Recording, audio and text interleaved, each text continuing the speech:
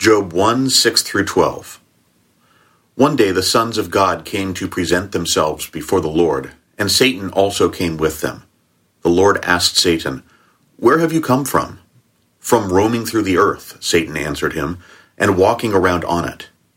Then the Lord said to Satan, "Have you considered my servant Job? No one else on earth is like him, a man of perfect integrity who fears God and turns away from evil." Satan answered the Lord, "Does Job fear God for nothing? Haven't you placed a hedge around him, his household, and everything he owns? You have blessed the work of his hands, and his possessions have increased in the land. But stretch out your hand and strike everything he owns, and he will surely curse you to your face." "Very well," the Lord told Satan, "everything he owns is in your power. However, do not lay a hand on Job himself." So Satan left the Lord's presence. Hey, church family, glad to have this opportunity to open the scriptures, to open God's word, and to learn of God and to experience God in the pages. If you're new or just happen to be joining us for the first time, my name is Aaron. I'm one of the pastors of Sound City Bible Church, and we are going through a sermon series in the book of Job. In the book of Job, the setting of the book of Job takes place in an incredibly tumultuous time in the life of a particular man, a man named Job. And as we consider the world that we're living in right now, we are seeing just some unprecedented, tumultuous times. We are seeing all sorts of things that have long been just assumed in public life and in society coming unraveled. We're seeing all sorts of hatred and animosity, and we're seeing all sorts of things in our world that we just don't understand it. And I am convinced that the Word of God has hope and has truth for us. And I'm convinced that as we go through the book of Job, as we spend the summer months looking at this book, it's not as much a book about how to suffer well as much as it is a book about how to make sense of the world around us. And boy, if we ever needed to make some sense of the world around us, now is the time. I want to just say that, as we're going through the book of Job, this is our second week in Job, and we're going to be going pretty slow at the beginning. These first 3 chapters in particular are very dense, and so we're going very slow. As we continue through the series, we're going to start speeding up. We're going to go kind of big chunks at a time. We're not going to go every single line, every single verse through the book of Job. So what I'm asking you to do is read ahead. I'm asking you to read ahead, and I'm asking you to write down your questions and send them to me as we go, so that I can hopefully, as I and the other elders teach through this, we can help craft these teachings to address those questions that you're thinking. So my email address is easy to find. Reach out to your community group leader, send it to me, send it to one of them, and they'll get it to me. So start reading ahead, read and reread, especially these middle sections that are more poetic. You might have to read the same chapter 2, 3, 4 times to really kind of internalize what's being said there, and that's okay. So with the series, we're going slow right now. We are going to speed up. So please read ahead. And then let's also remember our interpretive key that we learned last week is there was no covenant. This takes place outside of the land of Israel in a very ancient, even patriarchal time.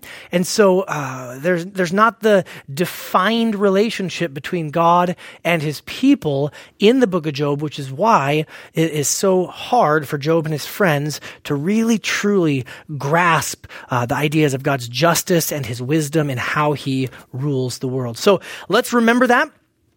And then we're going to dive into Job chapters 1 and 2 a little bit, and we're going to look at some things that have long left readers of the Bible scratching their heads. I hope I have some things that will be helpful today to say. So let's pray together. God, even right now, would you guide my lips and direct my speech? God, would you help me to say those things that are true? Would you help us to understand your word better? And would you shape us, Lord Jesus, to love you, to worship you more, to follow closer to you, and to understand better the world in which we live. We give this time to you. We thank you for the truth of your word, and we pray your blessing. God, I just pray a blessing over all the people who are listening to this right now. In such strange and unprecedented times, we really need to know that you are close to us and that you care about us. In Jesus' name we pray. Amen. Okay, I just have a very simple goal for today's teaching, and that is to help you understand the Bible better in such a way that will help you understand the world in which we live better.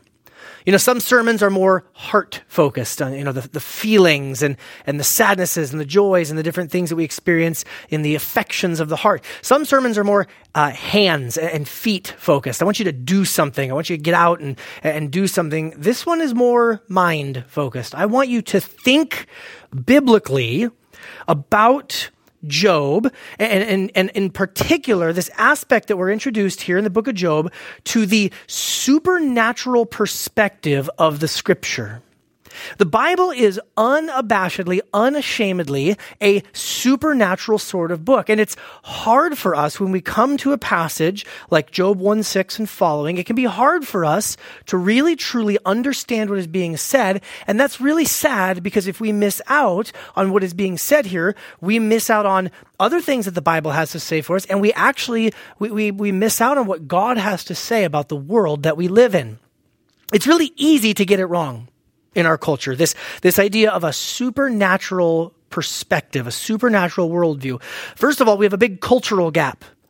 This book was written thousands of years ago. And while the Bible is written for us, it was not written to us. It was written in the context of the ancient Near East. It was written to a group of people that spoke a different language, had different customs, lived just in a completely different world that we live. And so the Bible obviously speaks to us because it's the words of God, but at the human level, it's easy for us to miss because of a cultural gap. We also have a worldview gap. The Bible assumes a world in which the world of space and time is infused with the spiritual and supernatural world of God. We live in a world that assumes naturalism. It is so easy to slide into the ditch, even as a Bible-believing Christian, to slide into the ditch of naturalism. Just the idea that what we see and taste and smell and touch and observe, that's all that there is. So we fall into the trap of naturalism. We also have a hard time sometimes understanding the supernatural worldview of the Bible because of a lot of historical confusion and speculation about the subject. You go throughout history, and these ideas of angels and demons and the Satan and spiritual realm, it's fascinating, and it leads to a lot of speculation. And so you got Dante's Inferno in the 1300s, or Milton's Paradise Lost in the 1600s, and I might even step on some toes with this one, but This Present Darkness from the 1980s, which is imaginative, but not necessarily corresponding to the perspective and the worldview of the Bible and in all that it says. Sorry if that steps on your toes. And some of us have personal apathy or antipathy about the subject of the supernatural worldview, especially for those of you who've seen, C.S. Lewis talks about there's these two ditches we can have when it comes to particularly about demons and the powers of darkness. Some people get over-fascinated.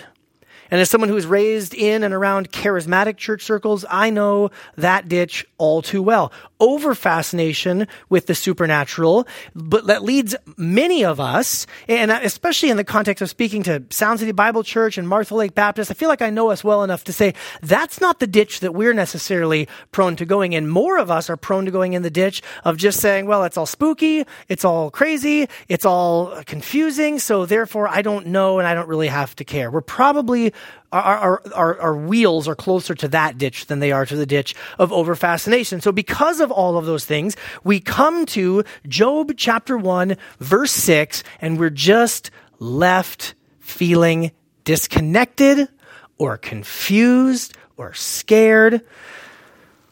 One day, we've already had the context.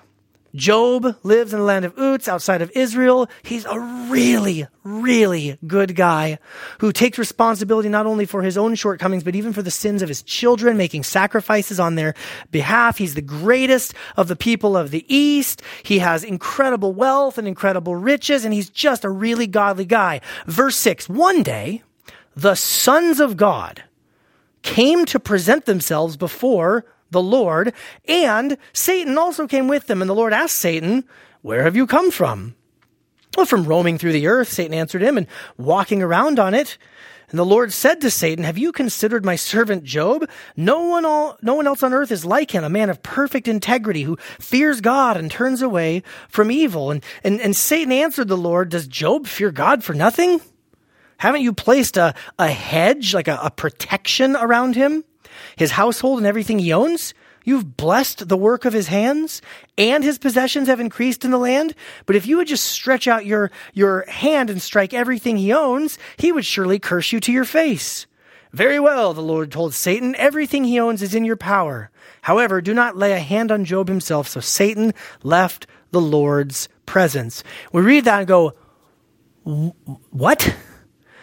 Who are these sons of God, and what is Satan doing in the presence of God, making a wager with him, and how much power does Satan have to go attack people, and is the suffering in my life right now happening because God lost a bet to the devil? Like, what in the world is going on? Now, the Satan here poses a really, really important question.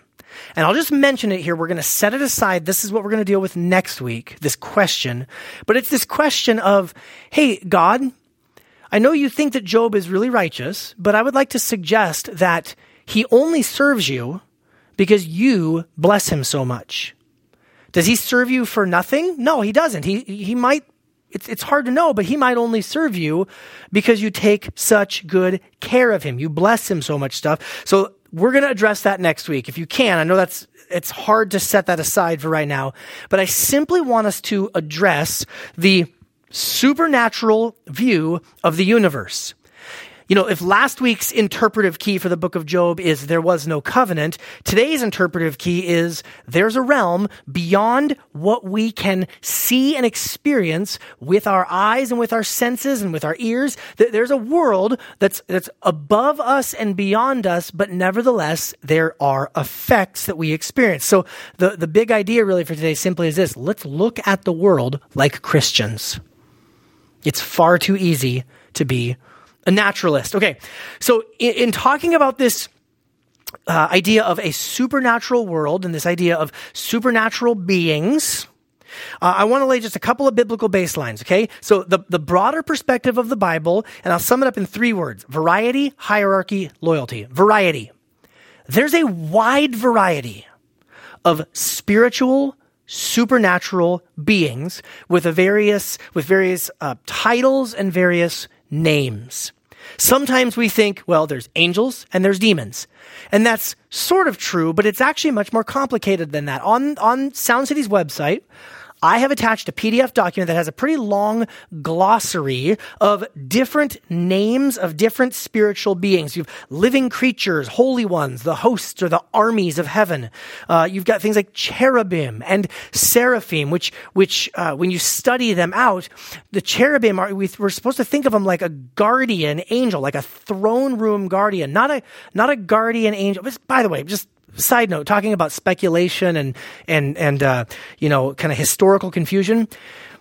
A biblical cherub is a terrifying, fiery, winged creature. And every time the Bible talks about cherubim, people fall to the ground as though they are dead. Why in European Western art have they become to be portrayed as chubby, cute little naked babies? I cannot for the life of me understand the disconnect of a naked, chubby baby with a flaming throne room guardian secret service agent who protects the holiness of the presence of God. I don't get it. But the point being is I put up this whole glossary of all these terms and all these different references from the Bible of this wide variety of spiritual beings. So it's more complicated than just angels and demons. Second, we can see in the pages of the Bible that there is a hierarchy. Now, we don't want to go into over speculation, but even a term like archangel gives us a clue that while there are angels, there are archangels. The Greek for arche is over or supervising. Actually, if you think about it, angels would be one of the lower ranking members of God's supernatural creations, because angel is just a messenger. That's an errand boy. That's just a messenger who goes out and delivers some information. You have archangels, and you have rulers, and you have these sons of God, which I'll come back to more specifically in a moment. And then yes, the word loyalty must come up, because we see that in this wider world of supernatural beings that the Bible tells us exist, some are loyal and some are disloyal.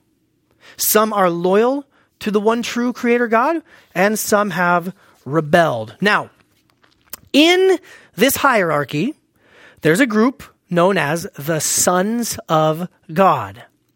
And for you, if you're listening and you're a Christian, and even for those of you who are listening in that might not be Christians, you probably know that the Bible uses the phrase, Son of God, singular, for Jesus.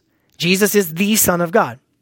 The Bible also uses sons of God for us who are followers of Jesus, who are believers in him. We are adopted into the family as sons and daughters of God. And actually, even specifically, both men and women are called sons of God because we all get an equal share of the inheritance. And that's a cool theological thing, that we as men and women are equal, not only image bearers of God, but equal recipients of his redeeming grace. That's a cool thought. So believers are sons of God. The Bible also refers to the people of Israel as the son of God. Back in Exodus, God calls Israel his firstborn son. But the Bible also uses this phrase, sons of God, to refer to a group of supernatural beings. And if you want to know more about this, click over to Job chapter 38. In Job chapter 38 is when the Lord starts speaking to Job, and he's bringing a correction to Job after Job lodges some pretty unfair complaints against God in his suffering. And God says to Job, "Hey Job, where were you when I established the earth?"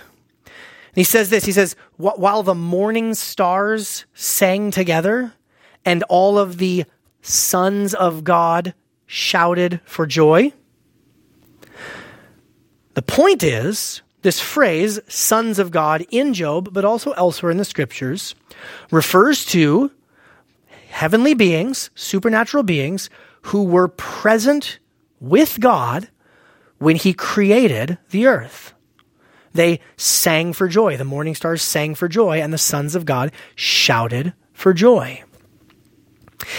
Maybe we could think of it this way. This is not super complicated, but some of this might be new for you. So try to think, and I'm going to give you some homework afterwards to go and study some of this out yourself. But think about this. Okay, so the first thing is this. Think in the language of family. Sons of God. These are not just messengers or errand boys. These are not just, the soldiers or servants. This is like God's heavenly family. That there's a closeness of relationship, that this group, known as the sons of God, out of all of the heavenly host, there's a group that God has called sons, and he gave them authority.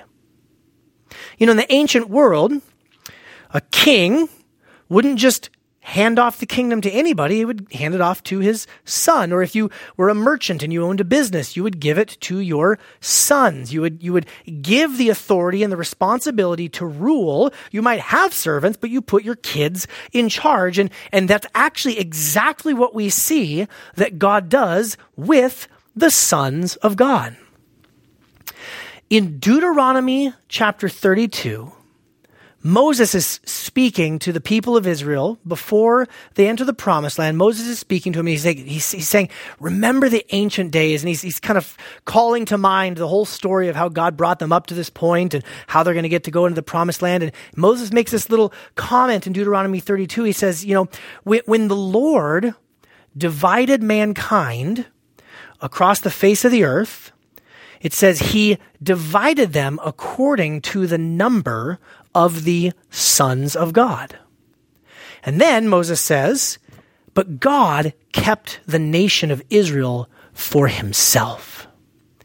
And the idea here is that God, in his sovereignty and in his divine prerogative, chooses and chose to govern the nations of the world through these sons of God.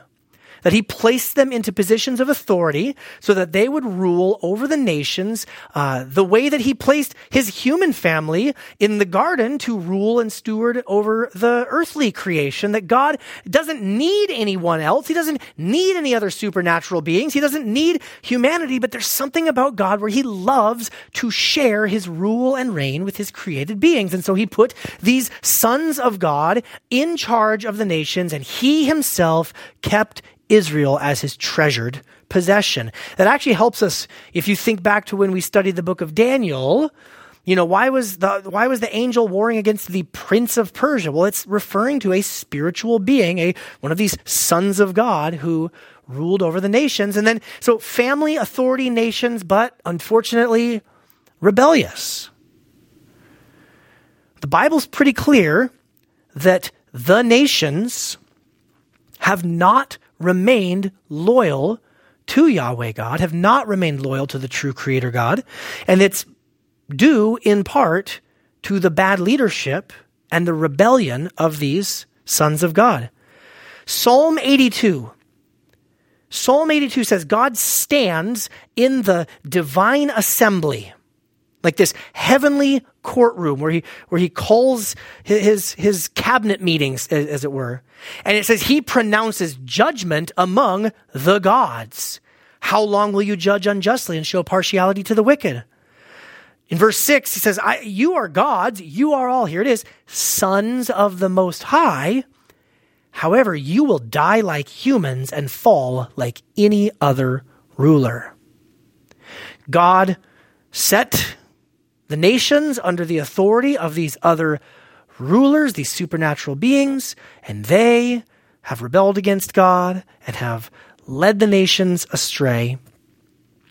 Here in the book of Job, we don't necessarily have that complete picture as I just painted for you, but we see that God is, in essence, calling a cabinet meeting.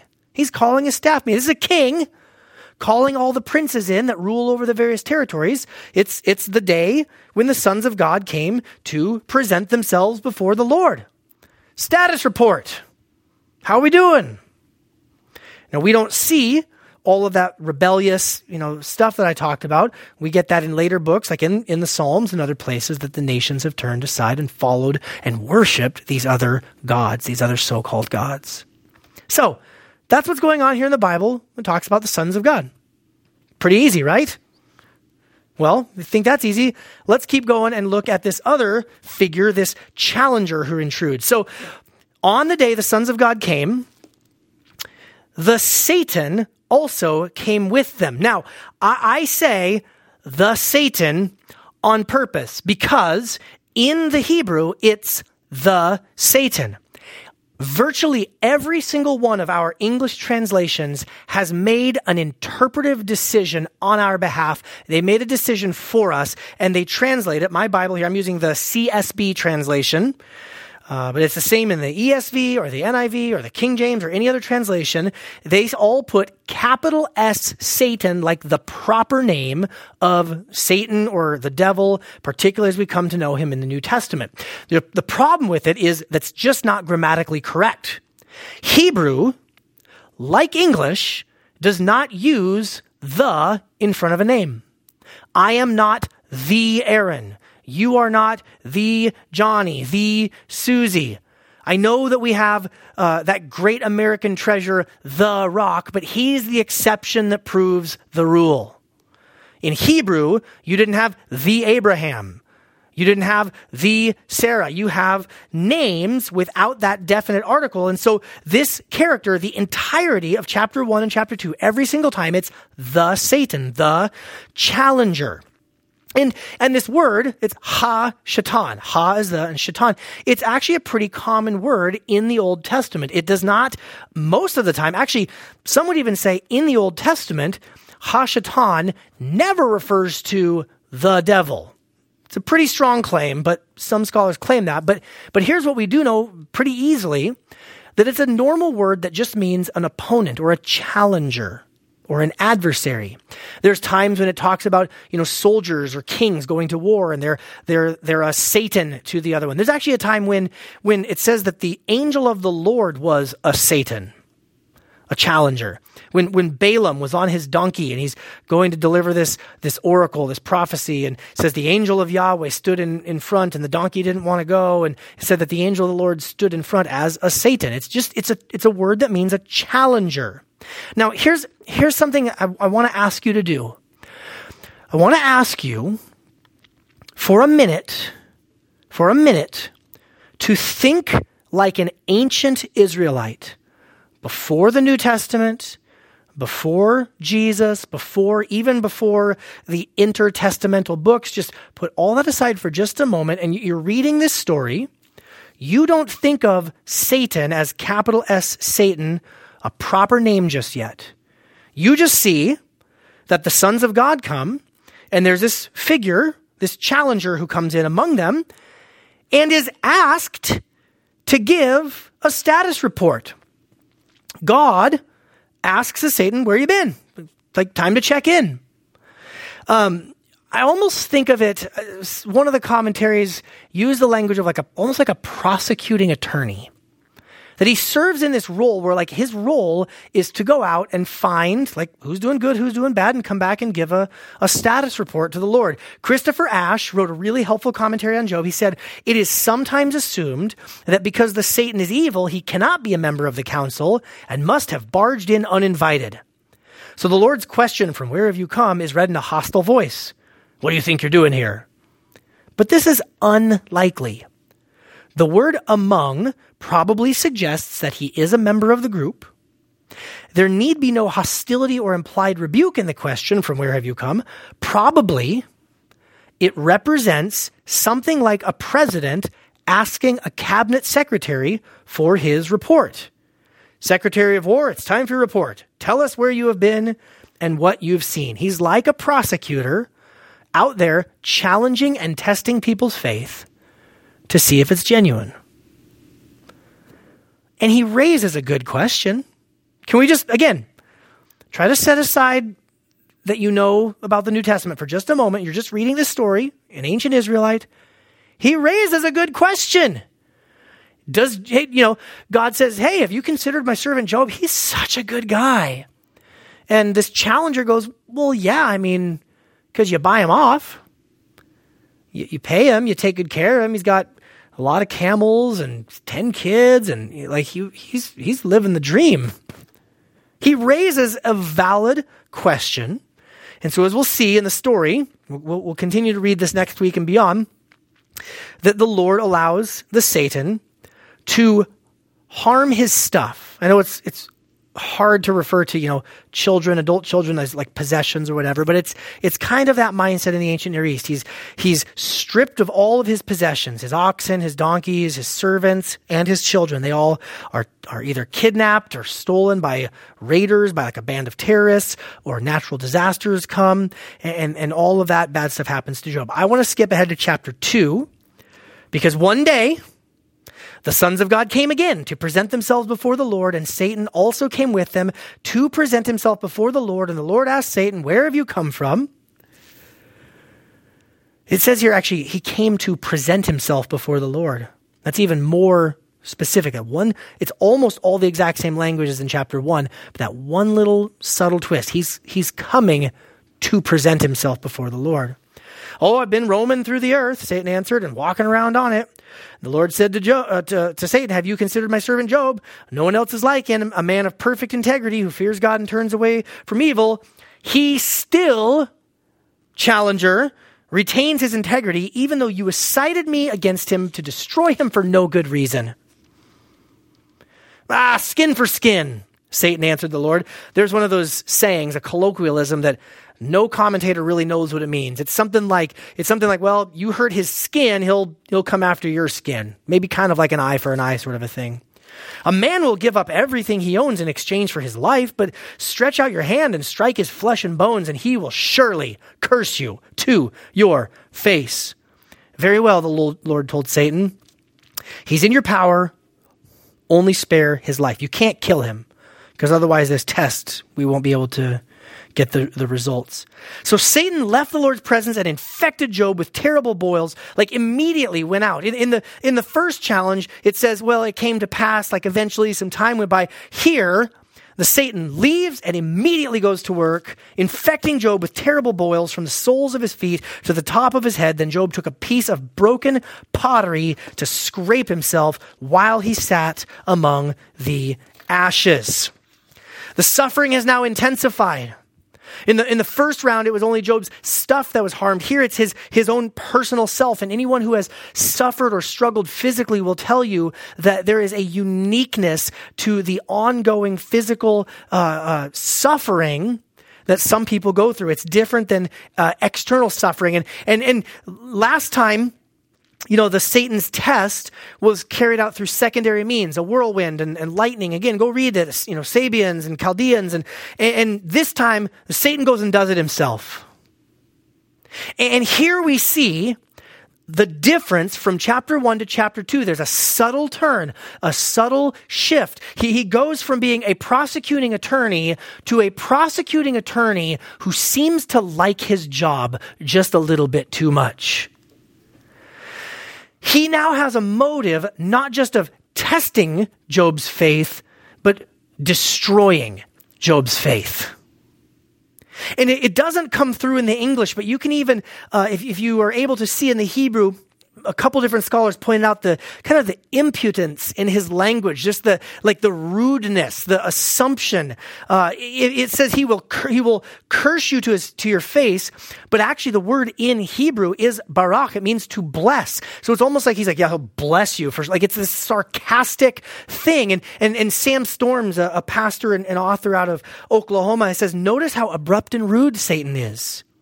Traditional court etiquette in the ancient Near East avoided the use of personal pronouns when addressing a superior. Courtiers would say, my lord, instead of you, and your slave instead of I or me, but not Satan. And he also uses imperative verbs as if to command what God should do. The challenger comes, raises an important question, causes the first round of suffering in Job's life, comes back and is a little bit miffed that it seems like he's losing the bet. He ups the stakes. His heart of not just testing, but destruction is revealed. And then he disappears from the story and we never hear from him again. That's strange. Job laments, the friends come, God shows up, Leviathan makes an appearance, but no more Ha-Shatan. No more the challenger. So you get this picture in the Bible, and it's hinted at here in Job. At least we're invited by these pages of Job into this bigger storyline of the Bible, that there's sons of God who are supposed to be ruling over the nations, who are supposed to be governing on God's behalf in the spiritual realm over the nations of mankind, and they rebel and they turn against Yahweh. And then there's a challenger prosecutor who goes from, doing the work of testing the sincerity and genuineness of faith to wanting to destroy it. And this whole supernatural realm and the whole human realm, the whole storyline of the Bible is both of God's families, his supernatural one and his earthly one, fall away. So what does God do? He sends Jesus, who is the Son of Man and the Son of God. All four Gospels refer to Jesus in these terms.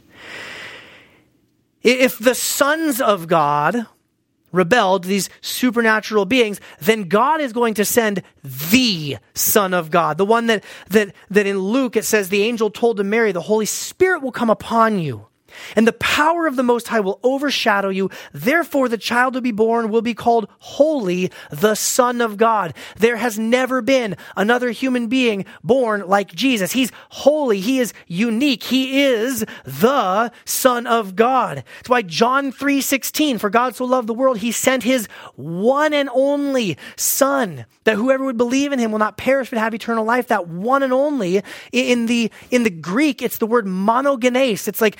It's mono, like one, and genes, or like genus, like one of a kind. There's never been, there never will be anyone like Jesus of Nazareth. He is the one and only Son of God.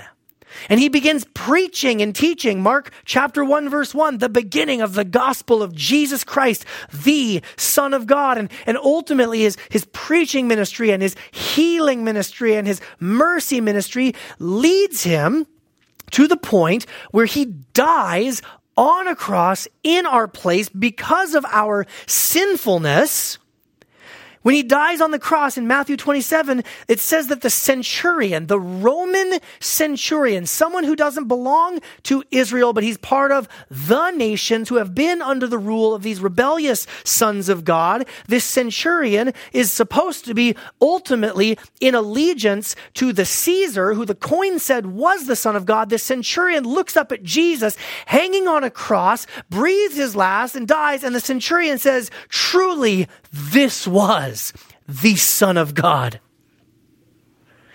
And Jesus is granted all authority and all rulership over all of the nations. The kingdoms of this world are now the kingdoms of our Lord, and the rebellious sons of God have been displaced by the perfectly obedient, monogenes, one-of-a-kind, unique Son of God. And he is now seated on a throne that is above every other throne, and he is now ruling over the nations, and all things are coming into alignment with his kingdom. And that is good news. It's the good news of the Son of God.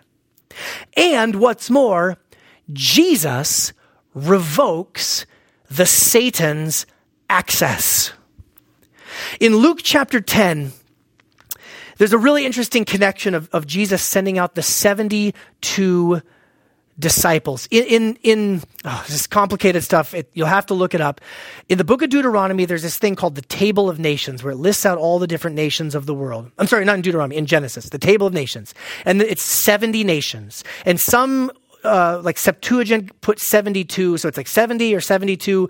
The texts kind of go back and forth with the specific number. Why did Jesus send out 72 disciples? To represent that his good news is now going out to all the nations. That's a complete side nerd rabbit trail to go down, but Jesus sends out the 72 and they come back rejoicing and they say, Lord, even the demons, even these rebellious evil spirits are subject to us in your name. And Jesus said, I saw Satan fall like lightning from heaven. And sometimes we think of that, we interpret that as being like the fall of Satan, as like when he went bad. But friends, this is present tense. It's happening right now. As Jesus is saying it, Jesus is saying, it's a good thing that I'm here, because now this challenger, this accuser, no longer has access to God, no longer has access to heaven to make these challenges and accusations. Revelation chapter 12.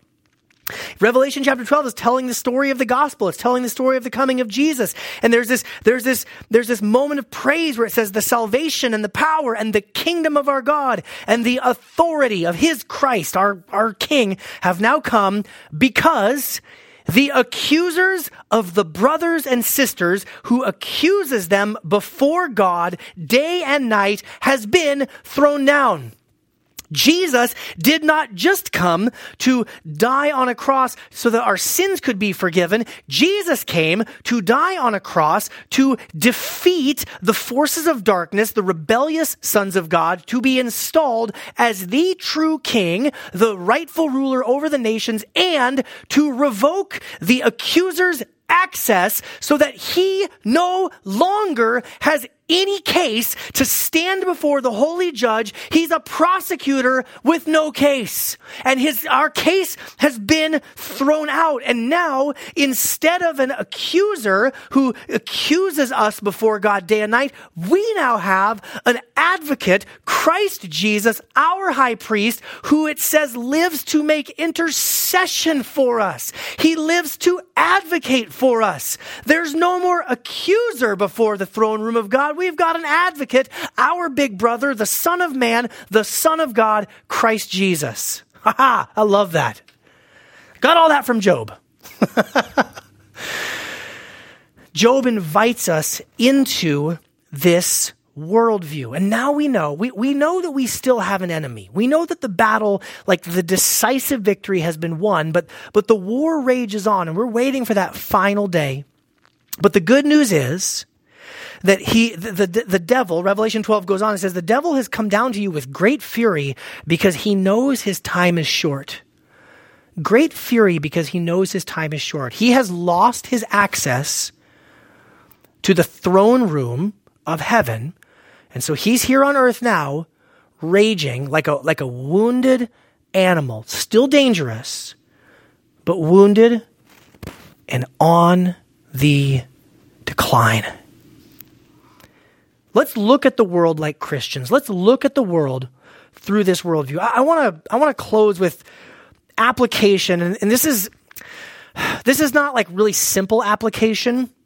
This is complicated application. This is not like, okay, so call 3 neighbors and invite them to church. This is like radically shift the way that you look at the world and think about things. Let me just do a little quick thought experiment, okay? So right now, the city of Seattle has made national news and national headlines because of something called the Capitol Hill Autonomous Zone, which is hilarious that it can be turned into an acronym of CHAZ, which it just makes it lose all of its intensity. This feels like, Book of Job, Book of Revelation kind of stuff. Like, what is happening in the city of Seattle where a group of armed, self-professed anarchists have said we are now not under the authority of the city of Seattle or the state of Washington. There's no police. There's no nothing. Like, you look at that. Now I spent a little bit of time reading some blog posts and some articles, and there's all sorts of analysis of like, okay, what are the sociological factors that led to this? How much does the COVID shutdown play into this? How much of this has been, radicalized for years and it's just now coming to the surface? And we can learn about all those things. And there are valid political and sociological and economic realities that have contributed to this situation. But if we are Christians, we cannot ignore that there is a spiritual component to this. I'm not saying throw out those more naturalistic explanations or understandings, but I am saying it is sub-Christian to ignore that the book of Ephesians chapter 2, for example, talks about how there's this prince of the power of the air, and he's right now at work in the sons of disobedience. So where there is the casting off of all restraint, where there is anarchy, where there is death, where there is destruction, yes, there are some human explanations for that, but there are also supernatural explanations for that. It's not an either or, it's a both and. The Bible invites us into this both and worldview of, yes, the human world is real and people make decisions, but there are spiritual realities that we just don't comprehend all the time. We don't see. So we got to be sober-minded. Peter in 1 Peter 5 says, be sober-minded, be alert. Recognize that you have an adversary, your opponent, the devil, prowls around like a roaring lion seeking someone to devour. He's still prowling. He's still doing the laps, but now he's a wounded lion. His pride has been humiliated, and so now he's just out for destruction. So we got to be sober-minded. Friends, don't give the enemy a foothold in your life. Don't toy around with sin. Don't keep things hidden in the darkness. Pray like crazy. Yes, serve the poor, and yes, participate in all the human things that we can do. Let's love, let's give, let's serve, let's speak out against injustice. But man, we don't pray enough because we don't believe that this supernatural worldview sometimes is really what's going on. Friends, even as Christians, it's far too easy to act like naturalists. So be sober-minded. Resist the devil. Remember where the truest battle is. Ephesians 6, our struggle is not against flesh and blood, but against the rulers, authorities, the cosmic powers of this darkness, against evil spiritual forces in the heavens. There is a war raging on right now between the rebellious sons of God and the fallen angels and the demons who hate God and who hate humanity, and between those who are loyal to God and his Messiah. Like, there is just a battle going on that we just can't even comprehend. And so our role is to pray. Our role is to stand firm. Our role is to remember that those humans are not our enemy. We have an ultimate adversary, an ultimate enemy who has been defeated by Jesus, who is being defeated by Jesus, and one day will be thrown into the lake of fire for eternal torment. We got to remember that Jesus is the King. Again, this is a complicated point of application. I'm not trying to tell you, like, do this, don't do that. It's think in a whole new way. Picture the world in a whole new way.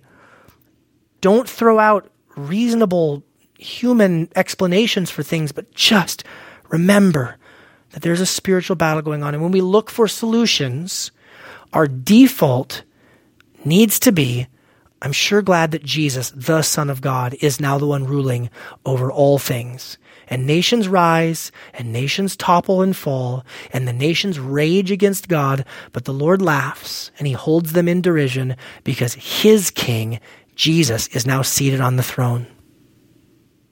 So when we go through hardships, when we go through things, when we're depressed or anxious, maybe you're depressed or anxious because you have really bad things going on in your life. Maybe you're depressed and anxious because you're not taking care of yourself physically and you're not getting enough sleep and drinking enough water. And also maybe you're depressed and anxious because the enemy is harassing you. We're not looking for easy either or answers. All those things could be true at the exact same time.